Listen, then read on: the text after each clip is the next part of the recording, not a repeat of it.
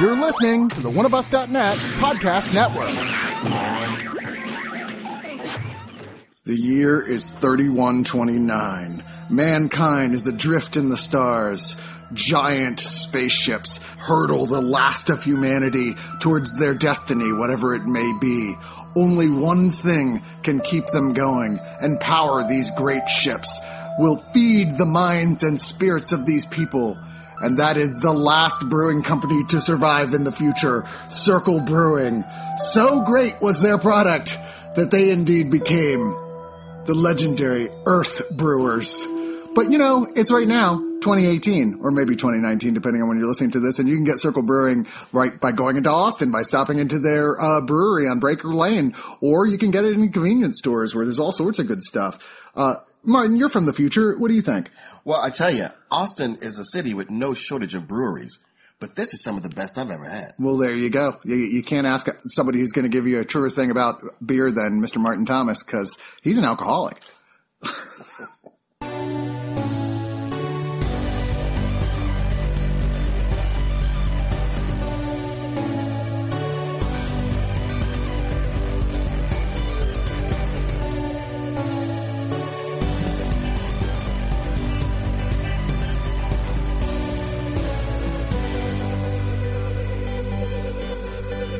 Hey everybody, it is time for another episode of Digital Noise, where we review the latest, or at least somewhat recent, Blu-ray and DVD releases. Joining me this week as my co-host is Sir John Golson. Yes, sir, I've been knighted. Well, I've decided it's a thing now that I can knight people. Like, I'm the queen of oneofus.net, so I'm going to do knighting as where I deem appropriate. Thank you. I'm not sure it's quite as much an honor as the British Empire, but, you know, sure, why not? I take a can of delicious beer and tap you on each shoulder of it and call you Sir John Golson. Which, by the way, said delicious beer is from our new beer sponsor. Like that segue? Yes. Circle Brewing Company. Big thanks to these guys. They really believe in us, and I was so excited to hook up with them because I'm a big fan of their beers. I've been drinking them quite a while. I've been drinking them for so long that the guys at my local bar make fun of me for being unimaginative and never drinking anything but the one beer by them, which is their Circle Blur Hefeweizen. I'm like, nah, I know what I like. Just give me that one. Yeah. But I'm actually really glad that they opened this up because they give us bunches of beer for all these crew who come in here to drink, and they mix it up. So I've gotten to try all the different beers, and to be honest, I pretty much like everything. I was surprised the degree to where everyone who I thought I'd know what their favorite was liked something different than what I thought they would like. My second favorite is their Tuxedo IPA, which is a black IPA. It's, oh my God, it's so delicious. And it's not like death hoppy like you usually get from IPAs. It's actually the malts balance out the hops. It's quite good. But you can get them at your local convenience store. Hell, I see 7-Elevens and like little just tiny marts around that now have craft beers that carry Circle Brewing. Or you can visit them here in Austin at 2340 West Breaker Lane, Suite B, at 78758 area code. That's right near the Domain, but they're in a big parking lot. Don't worry, there's plenty of parking. No, there's never not parking because they're like the one place that's like them in the middle of a big industrial park. So come the time they open, everyone else is closed. So you can just come in there, drink, nice patio, everything. Thanks to them. Also, please think about becoming a subscriber if you haven't already. That is what keeps this site going. We cannot do this without the subscribers. That is the core source of the income for the site. That's the number one source, and the site is very expensive to maintain, not the least of which, for me, this is like an 80-hour-a-week job, pretty much. It's very hard for me to sneak in work on the side to make extra money just to make ends meet, and this is how I do it, and I can't keep doing it without the help of you guys. So please think about being a subscriber. There's 4 different tiers out there with lots of bonus content that you can check out and enjoy. It's a holiday season too, so it's a great time to ask somebody else to pay for your subscription. It really is. It's a great time to go, what do I want for Christmas? I want a subscription to oneofus.net. Exactly. Wow, I hadn't even thought of that, right? We should have gift cards. And someday t-shirts. I swear, Matt Frank told me he's working on a design right now. So those t-shirts, yes, they actually are coming eventually. I know you're like, I'll believe it when I see it. But let's go into the reviews of these home releases, which if you actually go onto the page itself on oneofus.net, you'll see images of all the separate movies and TV shows that we're talking about. You can click on said image. It will bring you to Amazon.com page. And from there, if you buy it, we get a nice little kickback, which is cool. In fact, if you start from one of our links and buy anything, we get a nice little kickback out of whatever you end up buying. So please use our Amazon links. I'm sorry. I'm just trying to sell you guys on everything. So let's just talk about what you came here to talk about, which is the movies. We are going to start off with a film that, when I first saw this movie, Gosford Park, back in 2001, I was not of the right age to appreciate it at all. I was like, what the fuck is this? I was expecting something a lot more Agatha Christie-ish and like 10 Little Indians or something like that. I was like ready for this thing, like murders to start popping up left and right. And the way it was marketed, it was like, oh, it's like that. And what you get is something that, with Robert Altman making a film that is basically Downton Abbey, but with a murder. And sure enough, the writer of this went on to be the guy who created Downton Abbey. So you could say that Downton Abbey is basically the television adaptation of Gosford Park. For all extents and purposes, it kind of is. In fact, he originally was looking into calling it Gosford Park when he first came up with it. So kind of funny. But this is Arrow doing a very fancy re-release of this film that I am super glad I got a chance to reevaluate. I found that over time, the Altman films that are unquestionably looked at with love, I enjoy less. And the ones that were a little more obscure, or people forget were Altman, I've started to enjoy more. Yeah. And this is one of those movies that, although this was well thought of, people always forget it's a Robert Altman film. It's not thought first and foremost as a movie by him. And I think maybe that's just because of this really great cast of British actors in this thing. But do you want to describe the plot? There's a shooting party that they've invited a bunch of friends and acquaintances and friends of friends to come out to this manor and go shoot guns in the backyard. That is taking place concurrently while we see the house servants and valets and butlers and everything sort of prepare for this big house party. And then about an hour in, there's a murder. I thought, having never seen it before, that would be something that happened way earlier. Mm-hmm. But no, it's a good hour into the movie before there's a murder. And then it becomes, it is a murder mystery, but I would not say that the structure of it is a murder mystery. No. The whole movie is kind of relaxed and conversational. And I think even after the murder happens, it maintains the same tone that it had for the first hour, which again is for something where they're trying to figure out who did the murder, is still very relaxed and conversational. It's interesting. The whole first hour, to some extent, not in your typical murder mystery way, but is setting up threads so that when the murder happens, you're like, wow, this could be anyone here. Everyone had a reason to hate this guy, or at least dislike him. And more so than that, though, you're slowly figuring out who your protagonists actually are, and what is definitely an ensemble film, but who the primary characters. Oh yeah, gosh, we've got Clive Owen, we've got Jeremy Northam, we've got Kristen Scott Thomas, Michael Gambon, Ryan Felipe, Maggie Smith, and that's Bob Balaban, who apparently is part of the reason this movie existed. That he went to Altman and said, "Hey, I want to work with you on something," and this is what they cooked up. He plays an American movie maker. Yeah. Who has brought the one guy based on a real person, Jeremy Northam's character, the actor Ivor Novello. Yeah. Who I know we haven't heard of now, but apparently in his time was a big star, has brought him along for the ride. I didn't think I'd like this. I thought it was going to be way more Merchant Ivory than it actually was. And I found it sort of, it's lightly comedic in ways that I didn't expect. Mm-hmm. It has a light touch that I didn't anticipate. I'm not like a big Merchant Ivory guy. I'm not like a big stuffy, like drawing room, there's one or British class wars. There's one or two of them I quite enjoy. But overall, a lot of the ones that everyone goes, oh no, that's a classic. I'm like, is it though? But this, I thought the characters were really interesting. The dynamics between the characters were interesting. And again, it has a I don't want to oversell it as a comedy, but it does have a lightly comedic touch to it where I felt like that really helped flavor it a lot. Yeah, a lot of the dialogue is quite funny as you're watching some of these characters and realizing what their motivations for even being there is, and watching them be foiled. Yeah, there's something about it that almost plays like an art house version of Clue. Yeah. You know? Yeah. A little bit. Yeah, I mean, totally focus like strongly on the art house part of that, but yes, that is there. This is not, a lot of Altman films can be a little confusing, even feel chaotic. It's very intentional, but this one is so tightly structured and so blocked that I never got the feeling of chaos. I'm always able to follow all these different threads of what's going on with all these characters. And it helps that most of these actors are pretty familiar. You know, you're like, okay, I definitely know who, all these people are. But I think in the end, it's Kelly MacDonald who becomes kind of the centerpiece of the whole film. And she certainly doesn't seem like she's going to be in the first half hour. So.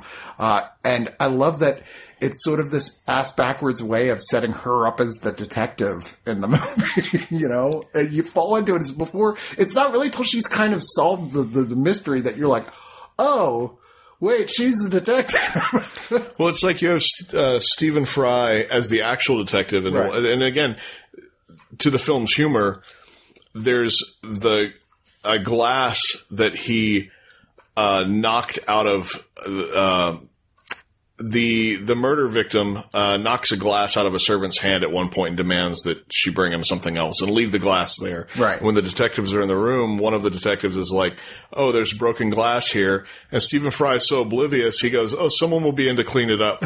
Not thinking about like, oh, it could be evidence, it could be a clue, it could be like something related to the crime. He's like, no, they'll take care of that. Well, because they set you up, he's got all these eccentric mannerisms. You're like, this is a classic Agatha Christie detective. But no, he's kind of a bumbling idiot that's in awe he gets to hang out with all these rich people.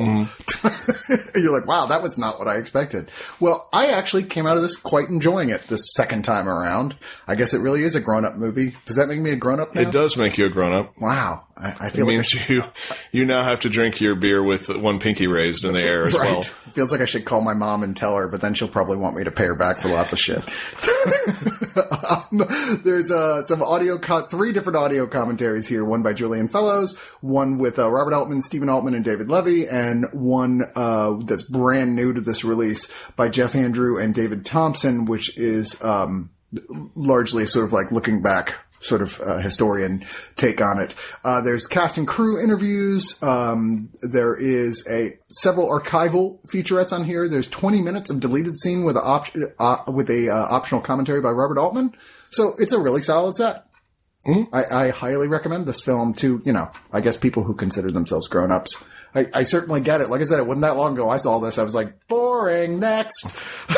So if that's you, wait another 10 years and give it another shot. Yeah, I just, I saved it for last because I thought out of everything in the stack, I was like, this one looks like the least likely to align to my personal taste, and I actually really liked it. So. Well, Kino Lorber, and that was Gosford Park, by the way, once again. Kino Lorber has put out another Altman film, another one that was definitely, that I always forgot was an Altman film. Yeah. Called The Gingerbread Man, that's based on a discarded John Grisham manuscript. I'm not sure what that means exactly, but... I think it's evident in the film itself. It's kind of half-assed. It's a little bit like... What it feels like to me is that Grisham was writing something that wanted to be more like a traditional noir, and at some point went, nah. I'm just going to make a novel. And then didn't turn it into a novel, didn't do anything with it. And when Grisham was red hot, and Altman sort of, in the 90s, Altman had The Player, and he had sort of a career renaissance because of The Player. And so you have this director that's a name, and you have this writer that's a name, and it's in the service of this movie that plays a little bit like a Southern noir. It has some things in it that are very like Southern lawyer tropes that are very Grisham, but overall plays a little bit more like a noir where it's a lawyer that gets in over his head with like a femme fatale type character who has her own motivations for like involving him with her legal matters that involve her creepy swamp dad played by Robert Duvall. That's Kenneth Branagh is a lawyer, M. Beth Davids, who I was always like, I always thought that was an actress who was going to go further than she did. But yeah, it's I found it all together kind of half-assed. And the the movie screened poor. I always wondered what the deal was with this movie, and it wasn't until this release that I actually read up on it that apparently it screened poorly. They took it away from Altman. They tried to recut it. They gave it an all-new score, and they gave it more action beats, or tried to give it more action beats so that it was in line with the Grisham brand at the time. Right. And that tested worse than the Altman screening. So they went back to the Altman thing and then dumped it because the president of Polygon at that point was so pissed off that Altman didn't deliver the film that he thought that they were getting. Right. That it got a dump. It got a release dump, which is why I always thought it was so weird for it to have a name cast. You've got Branagh, Robert Downey Jr., Tom Berenger. Yeah, Tom Berenger, Robert Duvall is in this.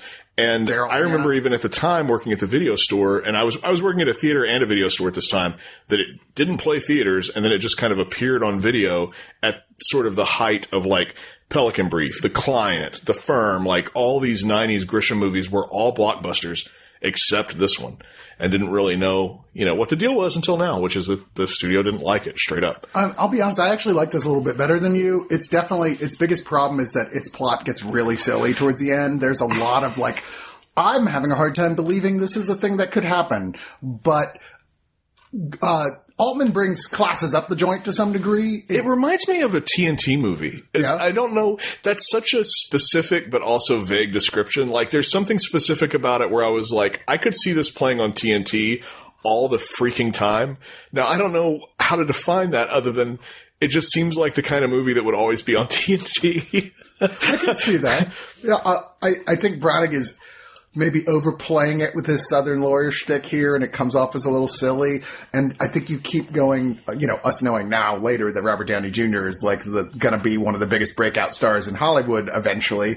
But here, when he was still in the middle of his drug and alcohol problems, you keep looking at him like, when are you going to be a bigger part of this movie? Yeah. I really kind of want to follow you because he actually is playing a fun, interesting character that you'd like to know more about. Forgot to mention Famke Janssen is in this as well. Yeah. I think there's enough going on here and enough, like, there's style to burn in the way that Altman shoots it, but none of it feels Altman-esque. It's definitely kind of a work for hire, but even he can't help himself and put in the effort to make it look good. And I think it does really look good. It just suffers from being kind of a silly story. It's like that TNT. It's that one that you're like, this will go by fast and it'll be kind of a good Sunday afternoon. What the fuck else am I going to do movie? Yeah, it's, I didn't think it was bad. I just think it's kind of just, there. And it is sort of perfect cable afternoon watching. I can't imagine theatrically how it would have played or if I would have walked out satisfied at all. But it's certainly, I think it's more forgiving on the small screen. What's your favorite Grisham film? I've only seen The Firm once. For a long time, A Time to Kill was. Yeah. But the last time I watched Time to Kill, the perspective that it presented felt so dumb to me. Okay. But I liked it for a really long time. I think my politics and my worldview have changed to the point where it feels very much like a movie about race for old white people. And so, but I would have said A Time to Kill. I should probably revisit The Firm. I would imagine The Firm holds up pretty well, but I've only seen it once. Yeah, so. I remember seeing it. I think I've seen it twice, and both times I liked it. I just didn't love it, but I remember really loving A Time to Kill. But my God, it's been forever since I've seen Time to Kill. Last time I watched it was pretty. It was way more. At the time that I saw it, like I loved it, mm-hmm. And the last time I watched it was probably about 2 years ago. And it played way more melodramatically than I remembered. And the stuff at the end of him winning the case by putting it in the context of what if they were white is troublesome? Is weird in that it still leaves, like, it shouldn't. That's sort of a rah-rah moment where it's like it shouldn't matter. It should be like, well, they're human beings, and they have to, and for him to have to couch it in like, now imagine, because he gives a big speech at the ending and goes, now imagine she's white, and that's like the big moment. It feels and very dated now. And now I'm watching it and I'm like, this is not for me. This is for This is for you back then. It's for me back then when I was younger and dumber, or if I'm older and more entrenched in my whiteness. Fair enough. But back to The Gingerbread Man, which only has one extra, which is the audio commentary by Robert Altman, but which is a little spare, but, it's there. Oh, that's interesting, since he had such a contentious relationship with the film. Does he talk about that? Did you listen to it? I listened to parts of it. I always do that thing where, like, if it's a part where there's no dialogue for a while, I'll go ahead and switch over to the commentary track sometimes, which I did a couple times on this. But he talks a lot about how bad he felt for Robert Downey Jr., who was in the middle of being in a full-on attack by the media at that point. So, and definitely calling him out as the best actor he was working with in this movie, which I'm sure didn't make Kenneth Branagh feel great. But, but whatever. He's got enough self-confidence to go for years. Well, that was The Gingerbread Man. The next one, we're taking a look at what you might say is the most obscure, or at least well thought of movie by one of the greatest directors alive. That's Ingmar Bergman's The Serpent's Egg. The only time he worked with a Hollywood production company to make a film. The only time he went to Hollywood, said, yes, I will take your money and we'll make a film under your production banner. Very surprisingly. And this movie, which came out in 1977, had David Carradine and Liv Ullmann in it. It's an odd fucking film that at first I was like, okay, well, this is it's World War II Germany. Things are just starting to ramp up over there. We're getting towards the Night of the Long Knives is going to be on the way here.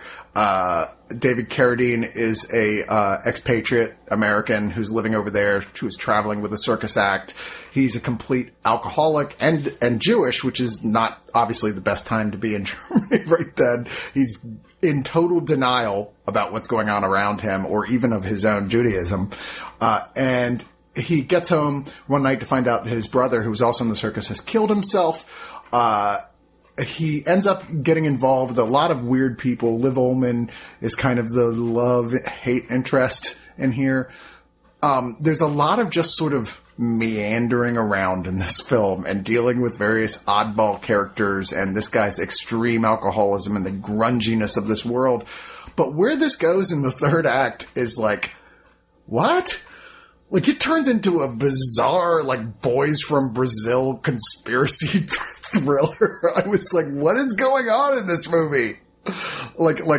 Secret German experiments going on with crazy shit. I was like, what? Okay, did that movie even know that's where it was going? Because it feels like it had no idea it was going there. I don't know. What do you think of this one? I didn't have it in the stack. What? You didn't? That's right. That's okay. This one too. I'm sorry. That's why you kept looking at me crazy. Yeah, I forgot because this is a late coming one, but that was coming out sooner. I didn't see it. I don't care for this movie. I'll be very honest. I really did not care for this. I think there's some gorgeous shots in this thing. But most of it is just a series of events happening that you're constantly like, why the fuck when did it that come just out? happen? 1977. 77. So it's one of his career was winding down at that point. Yeah. Right. And it's like I said, widely thought of as his worst film, while still got generally okay reviews. They're like, well, I mean, let's not throw it under the bus completely. There are some nice things to like about this. This isn't a horrible movie.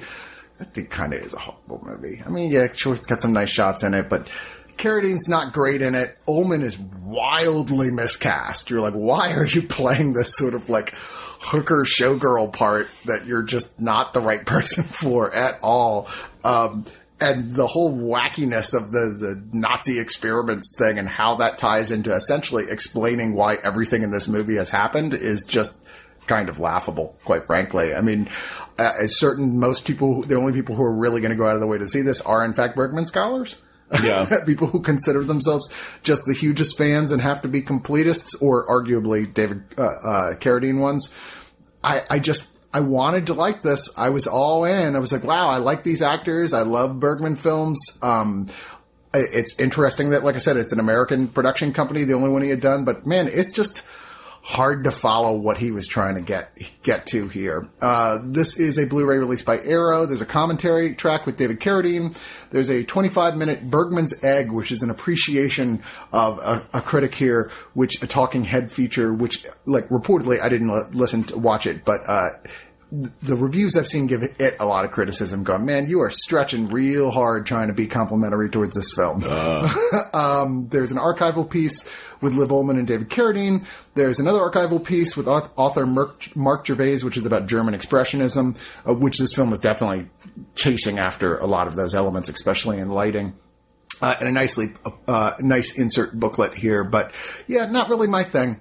We'll go on to something else that is from another very well-appreciated director, Hirokazu Koreeda, who, I'm sorry, that last one again was The Serpent's Egg.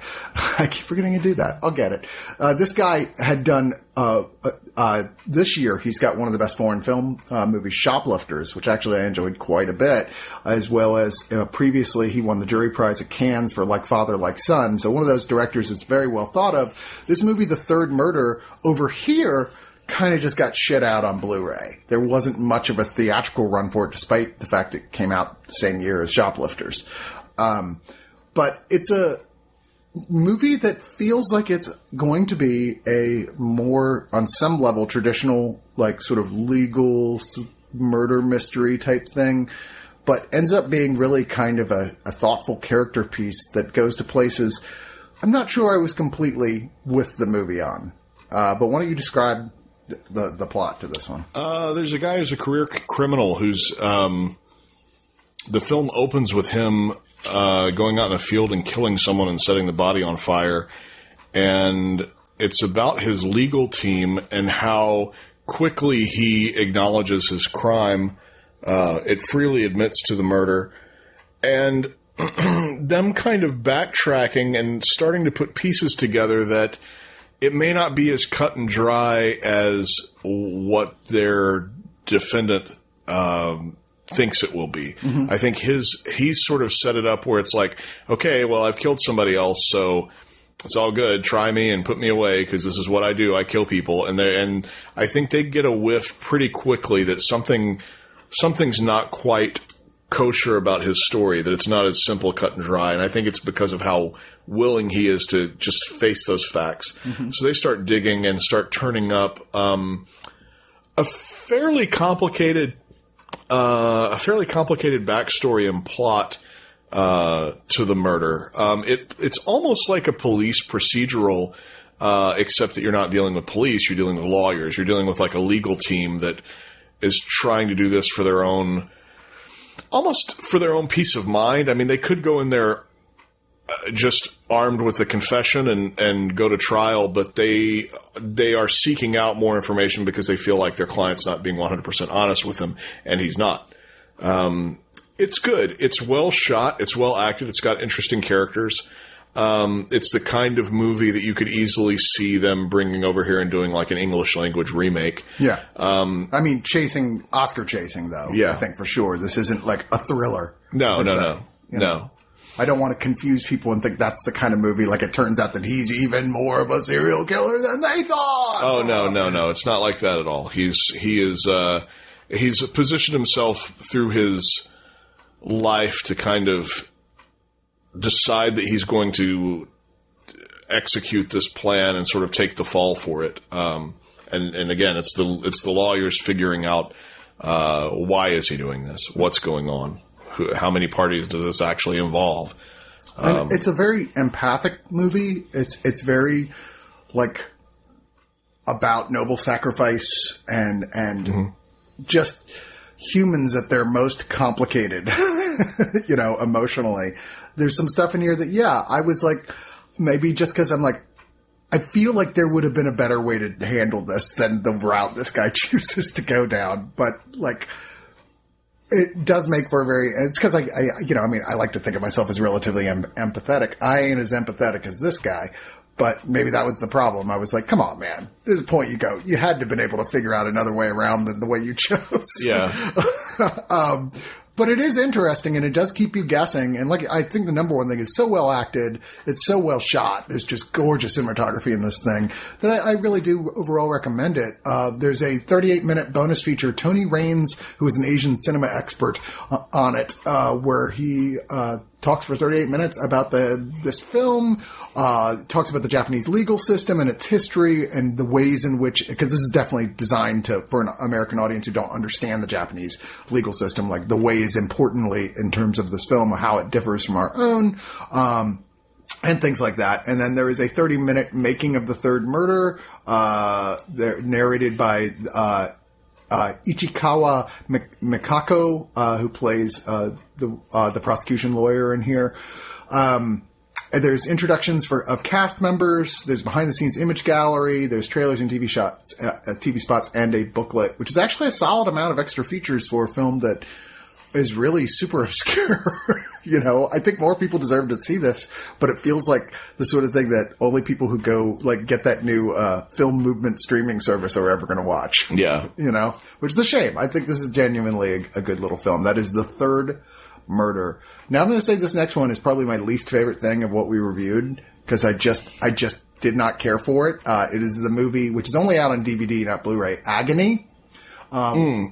Based on a true story about a young man who killed and dismembered and hid the parts of his girlfriend in Germany. And to this day, it's still questioned, why did you do it? They don't know why he did it.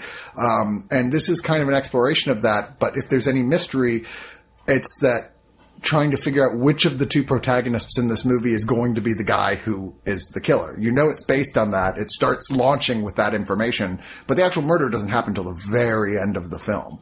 And it's watching these two guys, one of which is kind of it seems like he's from a better family, better household, but he's creepily quiet and meditatively so, and does in fact get a girlfriend early on that seems to have a relationship with mutual strains of S&M in it. Nothing really crazy, light S&M.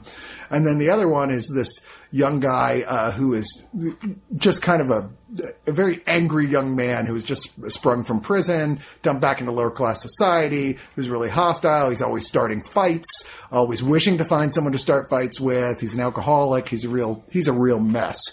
Seems like, despite the other guy having a girlfriend being the more obvious choice to be the killer, I'll be honest, I'm not really sure what this movie was trying to get at, quite frankly. I watched the whole thing and went, wow. So that was a thing that I just saw, and I feel like you want to be saying something about class and strata, but I'm not really sure what it is. What do you think? Yeah, it sort of fills in the gaps with a lot of, like, portraits of sort of toxic masculinity, without really saying anything or adding to any greater conversation about it. It's just sort of like this slice of life sort of thing, but it also wasn't relatable to me. Mm-hmm. Neither one of the protagonists were necessarily relatable to me. Yeah. And so it was just, kind of stagnant. It was, having seen some really wretched, German films about killing of loved ones and, toxic masculinity. I did appreciate that this was a little more artful and restrained. Very restrained than what I may have expected going in. But that doesn't necessarily mean that I particularly liked it. I think it's, I'm not sure I could tell you who this is for. Yeah. Do you know what I mean? That's exactly my thought on it. Who are you making this movie for? Who is going to be entertained by this film? Yeah, I don't know that I know who the audience is for it, like I would other movies. It's just sort of, hey, here's what toxic masculinity can look like, and then that's kind of the movie. Yeah, once again, it's like, we see what you're doing, I'm just not sure why you're doing it. Yeah. Like, well, what is your end point? Yes, that's toxic masculinity. What are you saying about it? No idea. That it exists. Yeah. Duh. Well, that was agony. And it was agony to watch for me. I admit, I know a lot of people, and I expect even you, may really have hated this movie, Luciferina, which is a terrible title, to be fair. It's just awful. It implies a different movie than I think we end up getting as well. But I think this is the movie that went so many weird places and is so colorfully shot that I ended up going, I know people I would really recommend this movie to. Yeah. So there's these sisters. This is another Argentinian horror film. It's been a year for Argentina and horror with Terrified also coming out. Which is great on Shudder. Yeah, Terrified is great. But you have this story of these two sisters.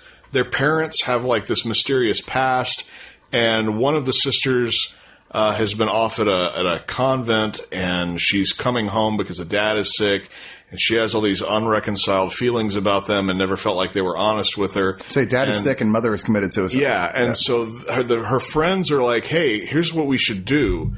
We should all go out to the jungle and do a bunch of ayahuasca, and then that'll open your mind and you'll get the answers that you seek. Yeah. And which is the obvious answer. Yeah.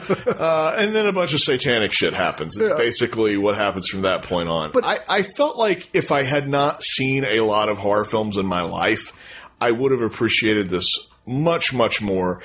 But, the old Stuart Gordon saying is like, if you're going to make a movie, show me at least one thing I haven't seen before. Right. And I didn't feel like this gave me even one thing I hadn't seen in some other form of a movie before. I will say there is one thing specifically in here that I remember as I was watching. I was like, well, that's new. Oh, okay. I've never seen anyone have sex with someone while they were possessed. Like a full-on, like, nudity, very graphic sex scene to save them from being possessed. Yeah. They had to have sex with them. That's new. I've never seen that before. Okay. But I don't know. There's a lot of very odd and interesting imagery in this. And yes, a lot of it is derivative from other things. It's more the way it's organized, the way that was interesting than the specifics of what happens. Things don't happen in the order I would expect them to happen. And it's just odd. And maybe it's just because it's Argentine that it is playing with different instincts for film than your traditional American horror, but I did feel like it went off the reservation into some strange places here and there. I mean, visually, I thought this was interesting. I don't think this is anything anyone is going to consider to be a masterpiece, but it does feel like one of those weird little films you discover on Shudder and go, that was weird, but kind of cool. So apparently this is the first of a planned trilogy as well. Oh, okay. That they're going to make a couple more. There's like a title card at the beginning that hints at some greater mythology. And it's not. It is competently made. It's slick across the board, from effects to performances and everything. It's slick across the board. It just never. I just never had that moment where it like clicked with me in the way that. In the way that movies do. It just never grabbed me. I won't say it totally grabbed me either. I really thought there was enough stuff in here that is if you are a huge horror fan to go, this is worth exploring just to see some of the weird avenues this chooses to tread. I had looked on Letterboxd to see what people's responses to, and they were varied. They were very mixed. Mm-hmm. So yeah, I would at least tell people, if you're curious about it, to watch it, because you may end up being one of the people that actually really enjoys it. Well, we're going to take a change of pace here for a second. That was Luciferina, by the way, once again. That's from Artsploitation Films. We're going to take a break from the usual right here, and I'm going to be talking to someone else, because Mr. John Golson has not been watching Westworld. We're talking to someone else who has been watching Westworld to talk about the brand new 4K and Blu-ray release of Westworld Season 2. Give a listen. So the guest I'm going to talk about, Westworld Season 2, is Martin Thomas, who, please, if you'll forgive him, he is suffering a bit from evil things in the air that are trying to kill him. That's the Austin way, isn't it? It really is. How long did it take for you after you got moved here before you started becoming allergic to the town? I had a good decade. Okay. That's good. That's better than most people. Yeah, it's better than most. Yeah. At that point, you think, I'm in the clear. I'm untouchable. No, it's just building up. And then the worst thing that you could be allergic to is cedar. Because it's everywhere. Oh, wait. I was just, I'm sorry. I was getting a coffee. Yeah, no, you're allergic to me. But anyway, yeah, we're talking about Westworld Season 2. And we got to visit Westworld. We did. I mean, that was one of those things Facebook put together their little list of like, oh, here's your memorable photos from this year. And which was actually a pretty good montage of stuff like, that was this year. But yeah, I forgot. We went to go visit the South by Westworld experience, which was actually better than the second season of Westworld, I thought. But, hey. It was better than half the second season of Westworld. Okay, agreed. Because I think it was partially, I was just so thoroughly in love with that whole first season. I thought it really worked well. And the second season feels a little more disorganized, a little more, like, standalone-ish. Like, the best episode of the whole thing is practically a standalone episode altogether, which is the Native American episode in the middle. Right. They had that phenomenal, 2 or 3 phenomenal standalone episodes. The thing for me is, I talk about the second season being split in half, and it's not really like first half, second half. There's like first quarter, half, and then last quarter. Mm-hmm. And that half that's in the middle, I loved better than the first season. Yeah, it was great. It's because finally, about 5 episodes in, it went, okay, you've been here long enough. This is what this is really all about. Yeah. And I said, thank you. Yep, I remember us talking about it. Going, oh, man. I was like, are we going to spend another whole season just meandering about? And then, yeah, they start giving it to you. They give you some really incredible, like episodes. They're like, wow, that was just cool all in and of itself. Mm-hmm. We finally get to see like an episode that's all set in samurai world, which is like, wow, this is really fucking cool. And then in the third act, which is like, what is it in terms of, ratings? They call it, the season when you try and make everything explode, basically, because that's when they're doing the ratings. Sweeps. Sweeps, yes. In sweep season for Westworld, it just got really dumb. Yeah. A lot of stuff that didn't make sense at all, where I was like, wait, what? Why would they do this? And a lot of stuff that was like, where I just kept going, guys, you can't make us wait all season for a twist and go, oh, guess what? More of the main characters are actually robots. Okay, that was the twist last time. Yeah, you want to go, okay, I'm sorry, show of hands. Who here is not a robot?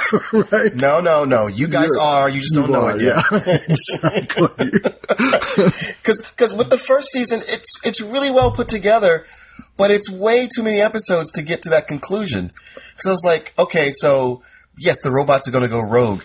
We almost kind of know that from the first episode. Well, I mean, we do because we've seen the movie Westworld. Right. But also because you never have one of these stories with robots that are sentient where they don't go rogue. Sure. And this thing, it beats the drum of the when is a sentient inanimate object or not, human object, when does it cross over into being real or being, a person? And it's almost like it was saying it as if it was being profound, like your friend who's smoking a lot of dope. Yeah, man, but what if they were so sentient? You built them with such a great AI that they were real. Now, do they get rights too? And you want to go, dude, you're not the first person to think of this. Right. As a matter of fact, everybody who tells a story about robots does the same thing. Yeah. All the way back to the very first story about robots. Yes. So make that point and move on to a new point. But they have the thing in here where it's like I suppose if you were to say there was a reveal other than more characters are actually robots, it's the whole thing like, okay, so what is the purpose of the park, right? Why is this here? What is going on?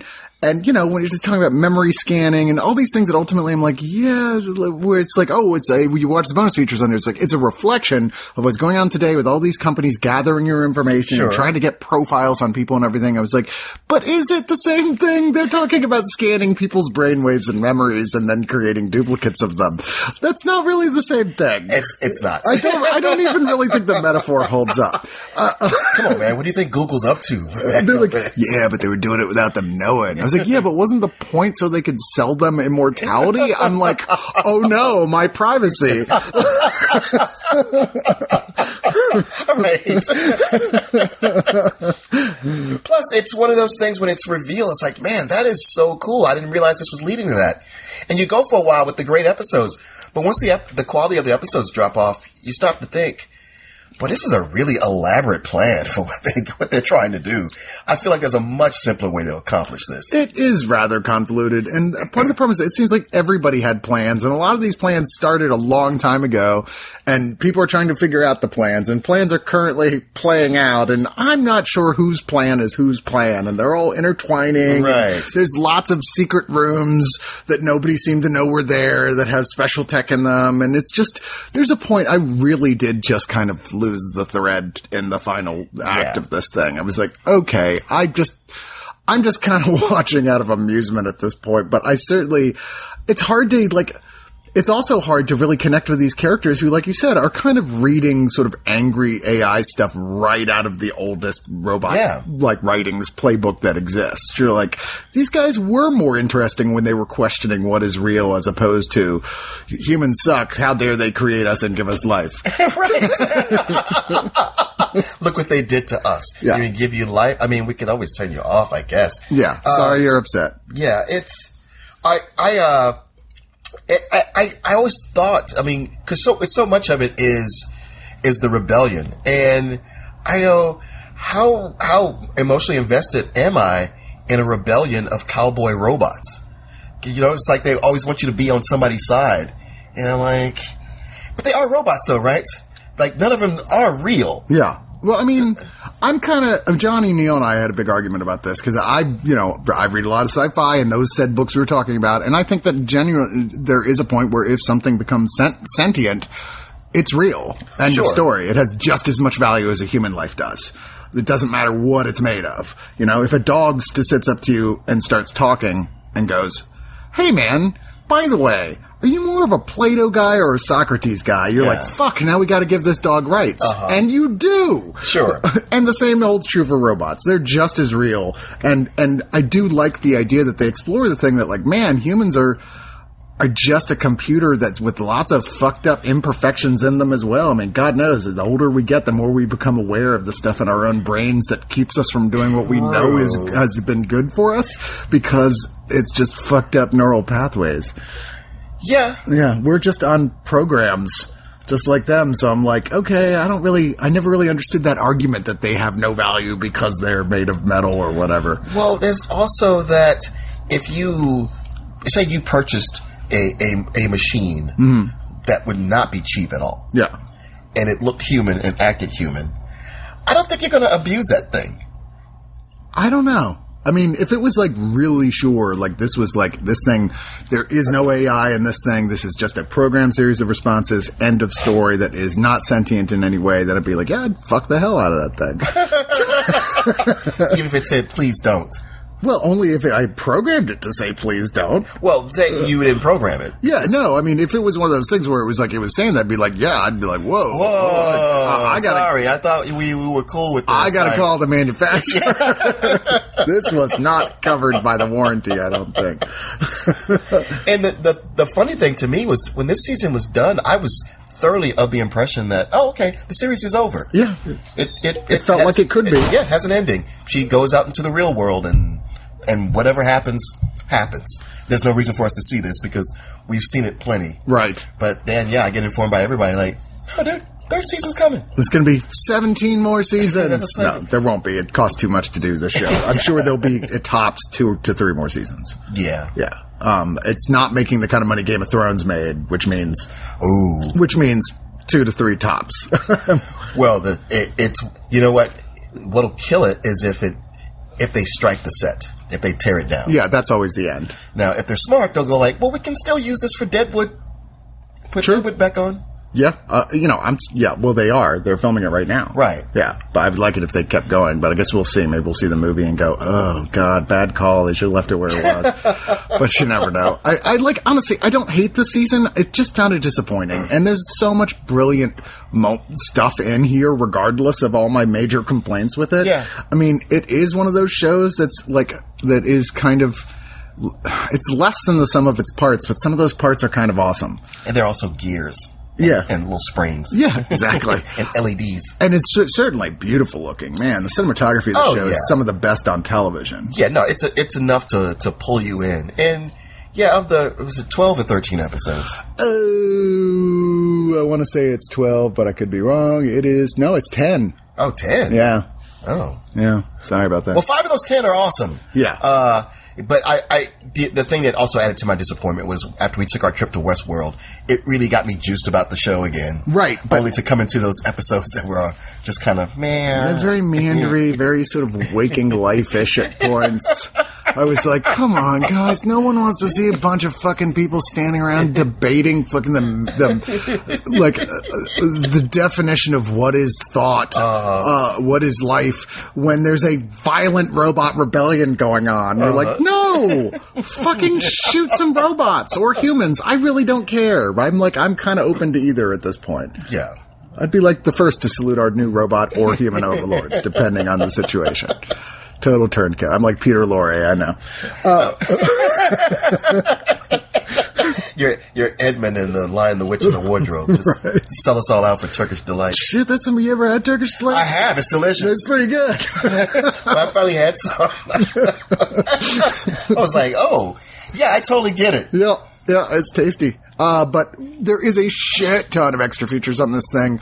They're all largely discussion pieces. And they're better quality than their usual quality of like these kind of EPKs. They're looking at every possible angle of the show, but not from what you usually expect. Like, here's the makeup. Here's the, It's more like, here's this philosophical angle. And then they get like members of the cast and crew together, like either on a voiceover or just like film to discuss it. Oh, wow. And go like, oh, so what did you think about that? There's a really neat conversation between the whole, just the cast, where they're talking about like what their theories were as it was going, because they were getting scripts like that day of. They didn't know either. They still don't know where the show is going, and they're like all their crazy theories and where they still think the show might be going. And it's so bizarre to see these actors doing the same theorizing that the fan boards are doing. Actors must have become notorious for giving away spoilers online. Yeah, no, I don't want to know about some things beforehand. I really don't. Yeah. Most things, to be honest. And I'm grateful that I don't go on any of the Westworld forums because I don't want to be spoiled for anything. Sure. I mean, as disappointed as I was overall with this season, it's still well worth watching, and I'm damn sure going to be watching the third season. Yeah, I am. It's always that, well, I want to see where it's going to go.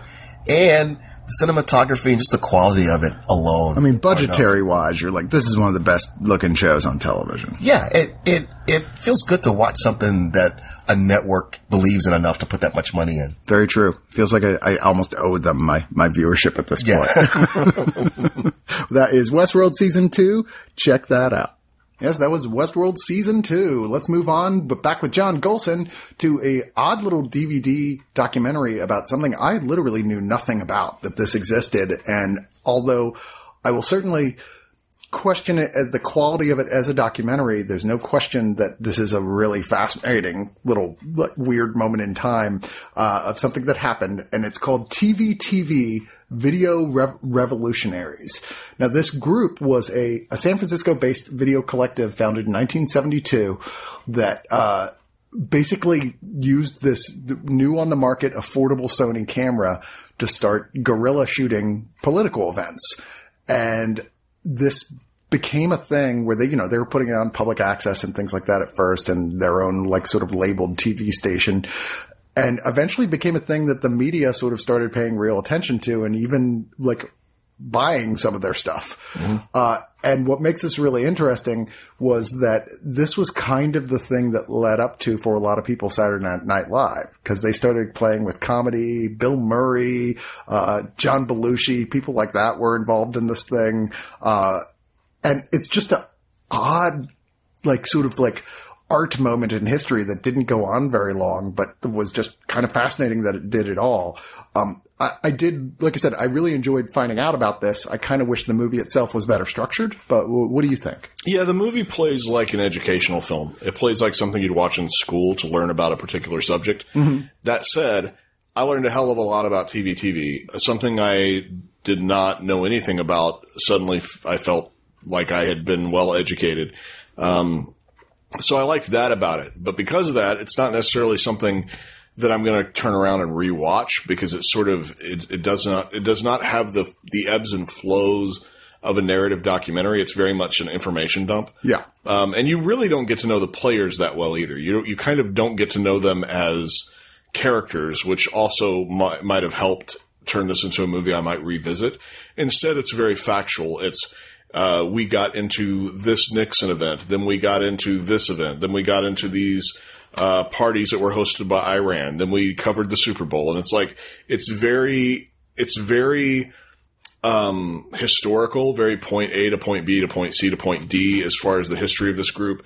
I found the history itself very, very interesting, very informative.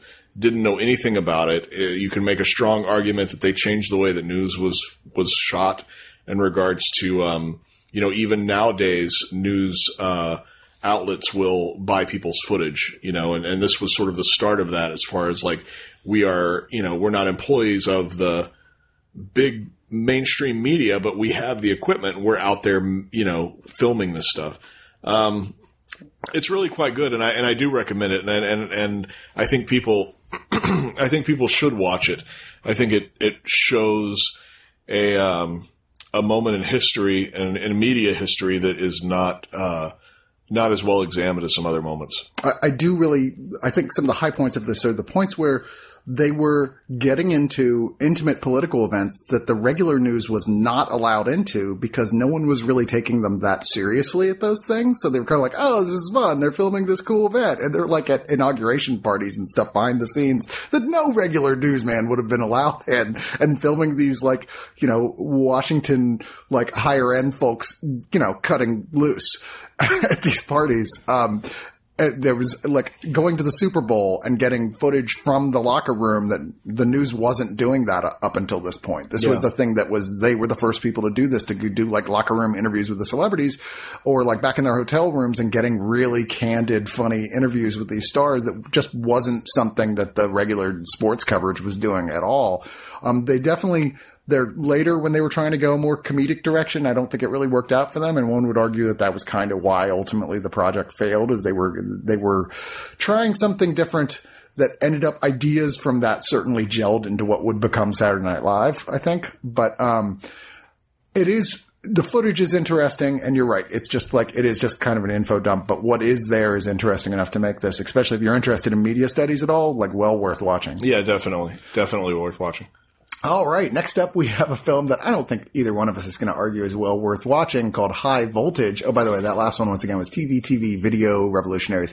But High Voltage is a direct-to-DVD movie starring megastars David Arquette and Luke Wilson, among several other less recognizable types. And I kind of enjoyed this in a way What Are You Doing movie? Yes. Where it's it's like a rock star rise and fall movie, but it's also like a X-Man villain movie. Yes. And it doesn't really know how to make those things work together, but I gotta admit, despite the really shoddy effects and the subpar acting and the weird casting, David Arquette is our narrator and primary character, burned out older rock star who's on the way down, who hooks up with a new young singer, and a guy she's got to meet cute with, to form a band that actually has some legs and looks like it might go somewhere. And also she can electrocute people to death. Also she can electrocute people to death and is kind of getting off on it. This is, I don't know. I mean, it's one of those movies, I guess you could call it so bad it's good. It's pretty bad, but it's not the kind of bad that you might think that you're going to get. It's very, very LA. It might be the most LA thing I've seen in a while. It feels like that kind of I have a friend with a mansion, so we can go shoot over at his place for a day. And it's all about people kind of trying to get famous. But then there's also a lot of really dumb budget cutting crap in it, some hilarious stuff. And it's not a spoiler, but when Luke Wilson's character dies and they display that in memoriam screen to explain his death, where it's it has the birth and death dates and just a black and white photo of him. Right. There's stuff like that that's really funny. Or the fact that the closing shot of the film, spoiler, is a museum dedicated to this mediocre bar band. Right. It's an entire museum. They're trying to play off this was one of the most influential albums of all time. Yes. And what happened to them. Yes. It is not a horror film, although it flirts with being a horror film. It is not really a band's rags to riches story either, although it flirts with that. It is just kind of what it is in reality, it's a junky LA vanity project from a guy who aspires to be a songwriter, and the lead actress who aspires to be a singer. And they went, we could promote our music, which is a band called Hollow Body. We could promote our band by writing this movie around our band. And then we end up with this film High Voltage, which is this weird, at best, maybe it's kind of like a Twilight Zone or Outer Limits episode, but even then that's being very, very kind. Yeah. However, if you are a fan of like, what the hell am I watching cinema? Yeah. I think that it kind of fills that niche because it's just normal enough to trick you into thinking that you're watching something quote unquote normal. Yeah. And then every 15 minutes somebody is electrocuted to death. Yeah, and in weird ways and weird scenes. They try to make this very erotic, you know? Yeah. And there's a twist at the end that's just like... Awful. Like, so awful, but the kind of awful that in this movie, you're like kind of, yay! You're like, I'm so proud it went to the next level of like just ridiculous for my entertainment value. I know that there are people out there who relish this kind of movie, and they like springing these kind of movies on unsuspecting friends. Yeah. This is perfect for that. This is agreed. one of those kind of movies where it's just like, sit somebody down, and then about 20 minutes in, they're going to be like, the fuck am I watching? Very, very, very true. I will hand it to the director. He clearly is capable of making a professional quality music video, which seems to be largely what this movie is made for, to sell himself as. Look, I could make a music video. Mm-hmm. Yeah, you could. The music sequences are actually very professionally shot. This looks like a real band, with the exception of David Arquette. Yeah. Who has no business playing a rock star in any venue whatsoever. But yeah, it's like, it's this weird mix of all these things that don't fit together. Someone had access to a good camera. Yeah. It looks nice. Yeah. Yeah. It's not like, it doesn't have that crappy digital video feel like in that, although the effects certainly. Oh, yeah, effects almost, are awful. Yeah. Almost no attention to quality on that, but damn, I don't even know, man. It's one of those movies watching. I was like, man, I'm going to hand this to John. He's either going to be mad at me I made him watch it, or he's going to be like laughing just as hard as I was. And it sounds like you were laughing just as hard as I was. Yeah, I have a certain appreciation for, I thought it's Los Angeles flavor, this desperation to be famous, permeated the film, not just from the actors that were within it, but from the filmmaking side as well, where, who honestly thinks, hey, you know, it would be a good way to promote our music. Let's make a mediocre rock fantasy movie. Like, even that has like an extra layer of like meta desperation on top of what's already in the film. Hey.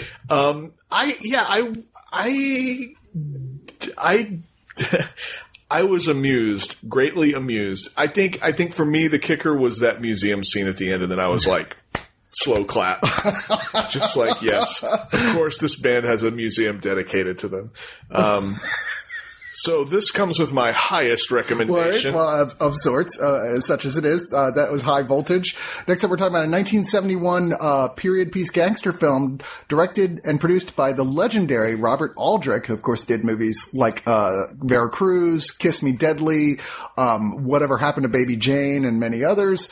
This has never been thought of as like anywhere near the high point of his career, certainly, but it was actually a modest hit, I believe, when it came out. It is the second adaptation of the 1939 novel No Orchids for Miss Blandish that had been made in Britain in 1948. The cast here, now if you know the name Kim Darby, it's probably because she played the role Maddie Ross in the original True Grit. Legendary part, to be sure. Or as John Cusack's mom in Better Off Dead. That's true. It's like, it's got raisins. You like raisins. Yes. Love her that. The story here is 1931. She plays a heiress to a meat company, very rich girl, who's kidnapped by three men who murder her boyfriend, who appears to be kind of a dick anyway. Don't feel too sorry for him. And kidnap her. And those three are ambushed and killed by another gang, the titular Grissom gang, which includes sadly departed recently Scott Wilson, who at this time was best known to the point of him starting to feel like he was typecast in his role in major role in Truman Capote's In Cold Blood.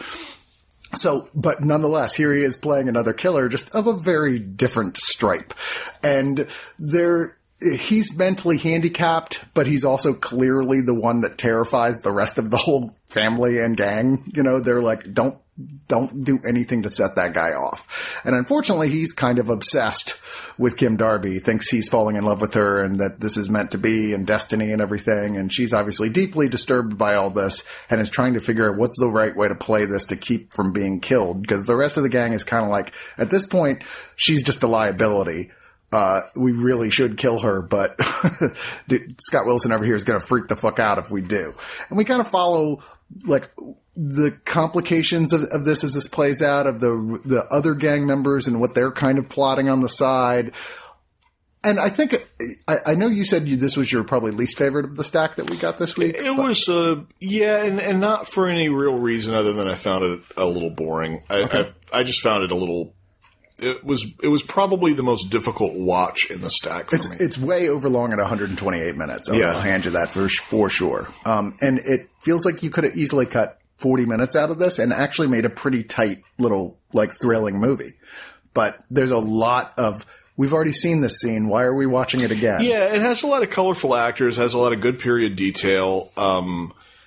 It's just, I wanted things to move along a little quicker than they were. Mm-hmm. I like I said, I was so into Scott Wilson's performance here, which I think is really intense, that was carrying me to a certain extent. But every time he was off screen, you started to get distracted rather easily. And even with him, the scenes between him and Kim Darby, they kind of repeat the same scene 4 or 5 times. We're like, why do you keep showing us the same thing? Yeah. This should move along.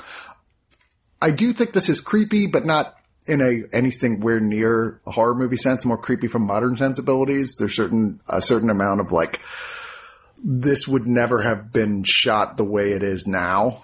Mm-hmm. With some of the ways she chooses to handle her situation, or the ways that we see what the movie is putting this actress through.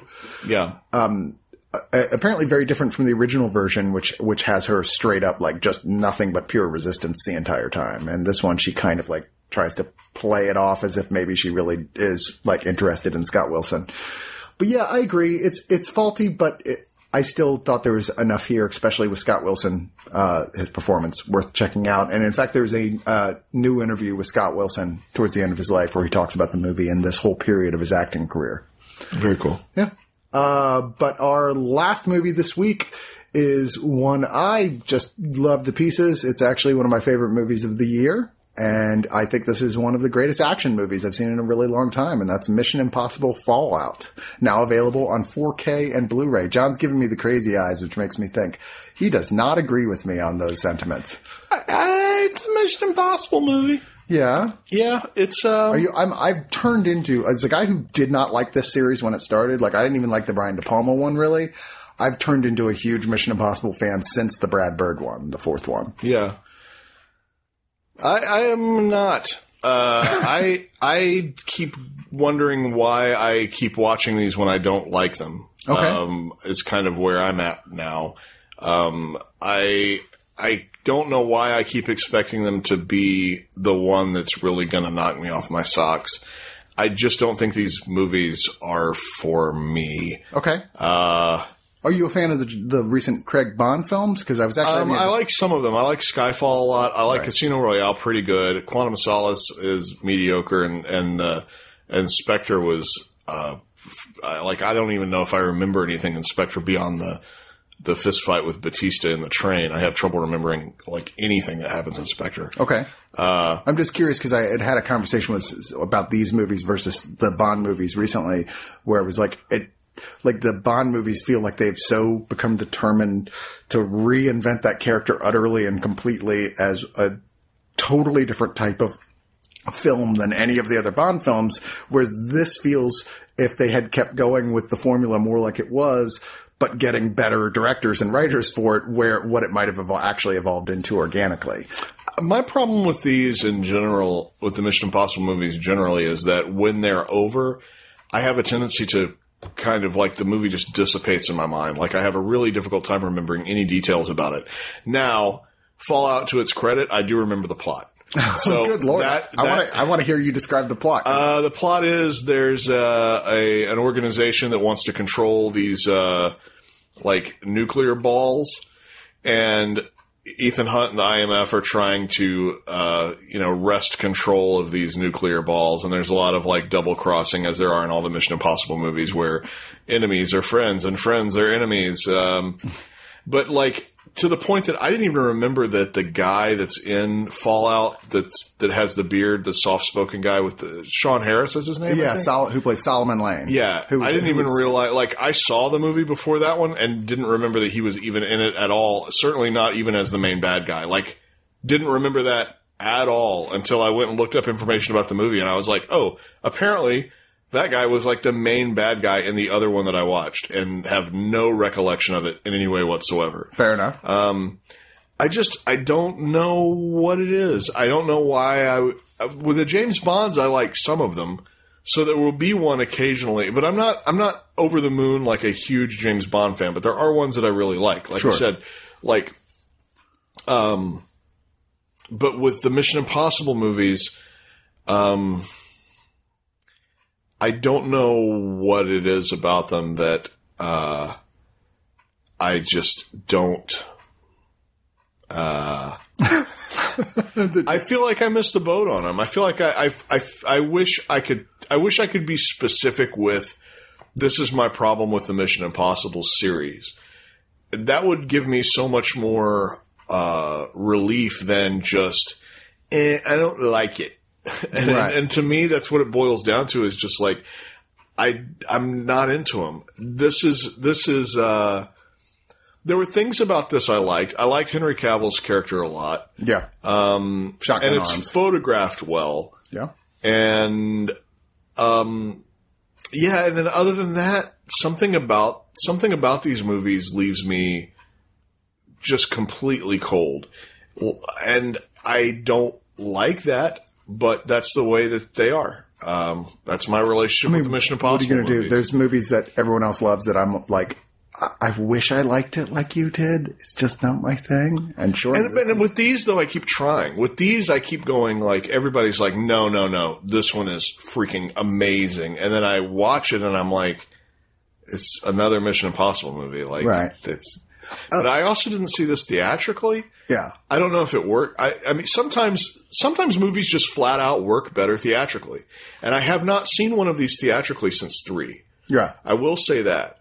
I saw 1 and 3 in theaters. I did not see 4, 5, and 6 theatrically. Okay.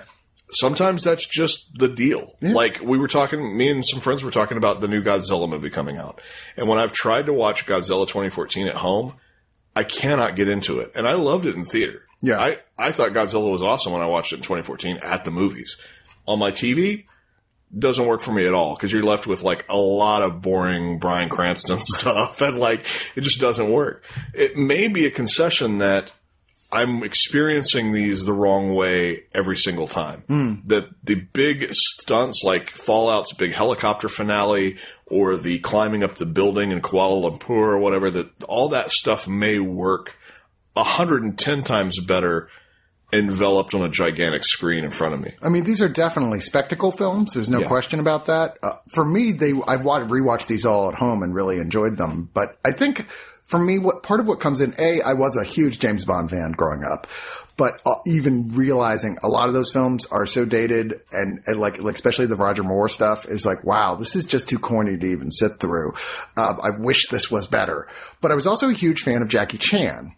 And one of the big appeals to me about these movies is that Cruise, who you'll never find anybody who's ever worked with this guy who says anything but he is one of the most professional and kindest people you'll ever work with in films, regardless of what you may think of his religion or his relationships in the past, on a personal level.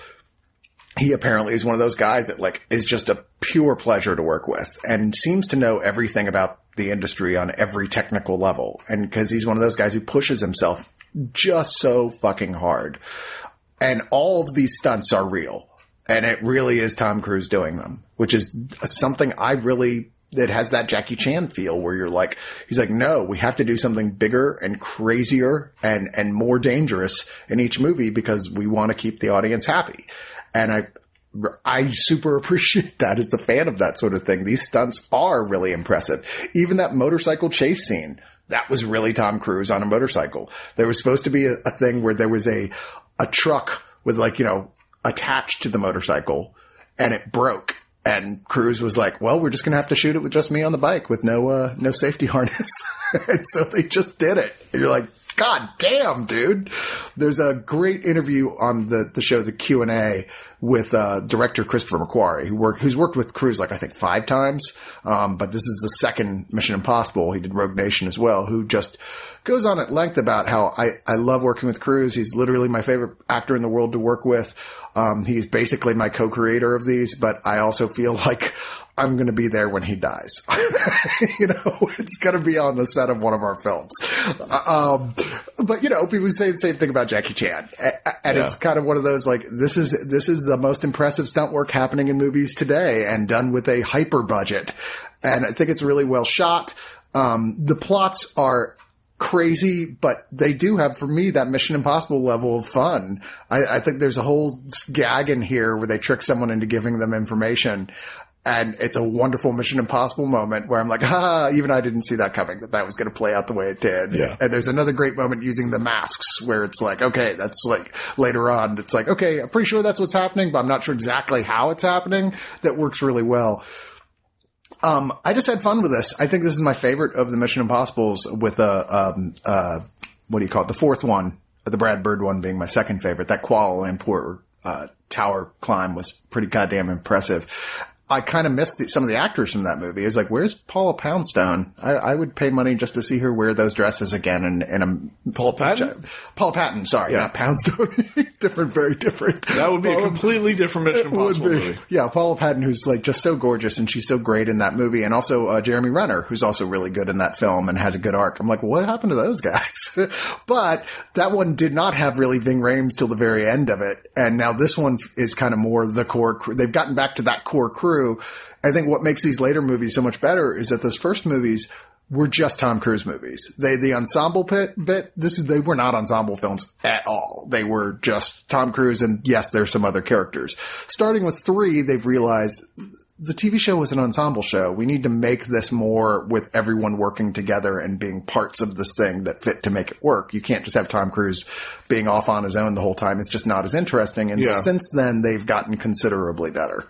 But there's a lot of bonus features on this thing, including if you watch the almost hour-long Behind the Fallout, which is a series of pieces on every aspect of it, it really goes into a lot of the stuff I was talking about that was on that Q&A episode with McQuarrie, except you get to watch it, where he's like, look at this. That was real. Oh, my God. And people going there's that scene where Cruise kind of slides down the rope into the bag. No one on the ground who was watching knew that was going to happen. So they're all we feel like, as it was happening, it was pretty sure we just saw Tom Cruise die. Just holy shit. It makes for a very fun series of behind the scenes documentaries, which I'll be honest, rarely is the case. And in this particular case, it is. Chris McCoy apparently is very against deleted scenes. He thinks it's very dry. He's like, you know what I deleted from that film? Stuff that for good reason. I see no reason for anyone else to have to see it. It's I deleted it. I'm very happy with my finished project. I never asked for a director's cut. What you see is the product I was happy with. But all that being said, there was at least one very expensive sequence they shot that's super impressive looking. They just ultimately decided it was unnecessary. That is in here. And they shot this thing is a deleted scene montage where it's just him talking over music over a collection of the stuff they cut, including that sequence, just because he's I was proud of the way this looked. It just had no business being in the finished project. And I was like, that's kind of a cool way to do it, a not dry way to see the stuff you missed. There's a look at the music from composer Lauren Balfe, who talks about all the different pieces that come together for one of the big the foot chase across the buildings scene. There's the ultimate mission with Cruise just basically talking about his love of it. It's more of an EPK than anything. There's hand-drawn storyboards for a bunch of scenes, which you can advance with remote button presses, and then the theatrical trailer. And this, of course, is available as well on 4K, where you've got 3 different audio commentaries here, or you can one with Macquarie and Cruise, one with Macquarie and the editor, and one with the composer. And then there's an isolated score track, which I always like it when movies do that. Kind of cool to put it on where you're like, I don't really want to hear this movie. I just want to kind of have it. I like the soundtrack, but want to have it in the background while I'm working, you know? Yeah, and that is it. That was Mission Impossible Fallout. So I wish you got as much joy from these as I did. I really did. I don't know, man. I just don't know. After I finished watching this, I went back and rewatched 4 and 5. I was like, yeah. I've seen each of them once. Yeah, I've seen each of them once. And every time I give it a shot, and every time I'm just like, yeah, that was another Mission Impossible. Just not, you know, some people don't like corn. Some people don't like peas or beans. You don't like Mission Impossible movies? I don't like Mission Impossible movies. Fair enough. But it sounds really unfair because it makes it sound like I hate them, and I wouldn't want to convey that either. I just end up kind of looking at them, and I rarely feel involved. But you know what? I'll say this: I will make an effort to try to see whatever the next one is. I'll make an effort to try to see it on the big screen, and then that'll end up being probably the crappy one. And we'll see if that is what I'm missing in these is the theatrical experience. Fair enough. So, out of curiosity, I wasn't sure what was your favorite movie of the movies we looked at. I think the one that this is kind of odd because there's stuff in here. I think the one that is the must see is TV. Okay, but I don't think that that's necessarily the best movie. I think if I were going to tell someone watch one of these, it would be that one because you will walk away with more wisdom and knowledge than you did when you make you a better person.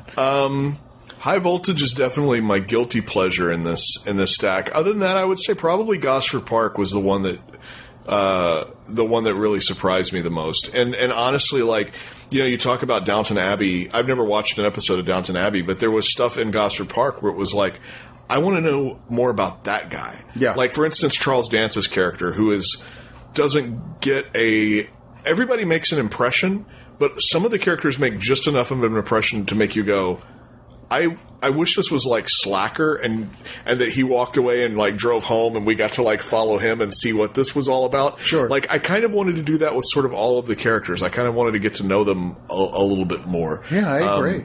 Yeah, they're all very colorful, and we're given enough information about them to make them kind of intriguing. And I would say the kind of creepy Ryan Felipe. I was like, what is this guy's deal? Yeah. At the end of the movie, I'm still like, I still don't feel like I know what that guy's deal is, but he has an interesting arc throughout it and gets a sort of comeuppance, you know. Mm-hmm.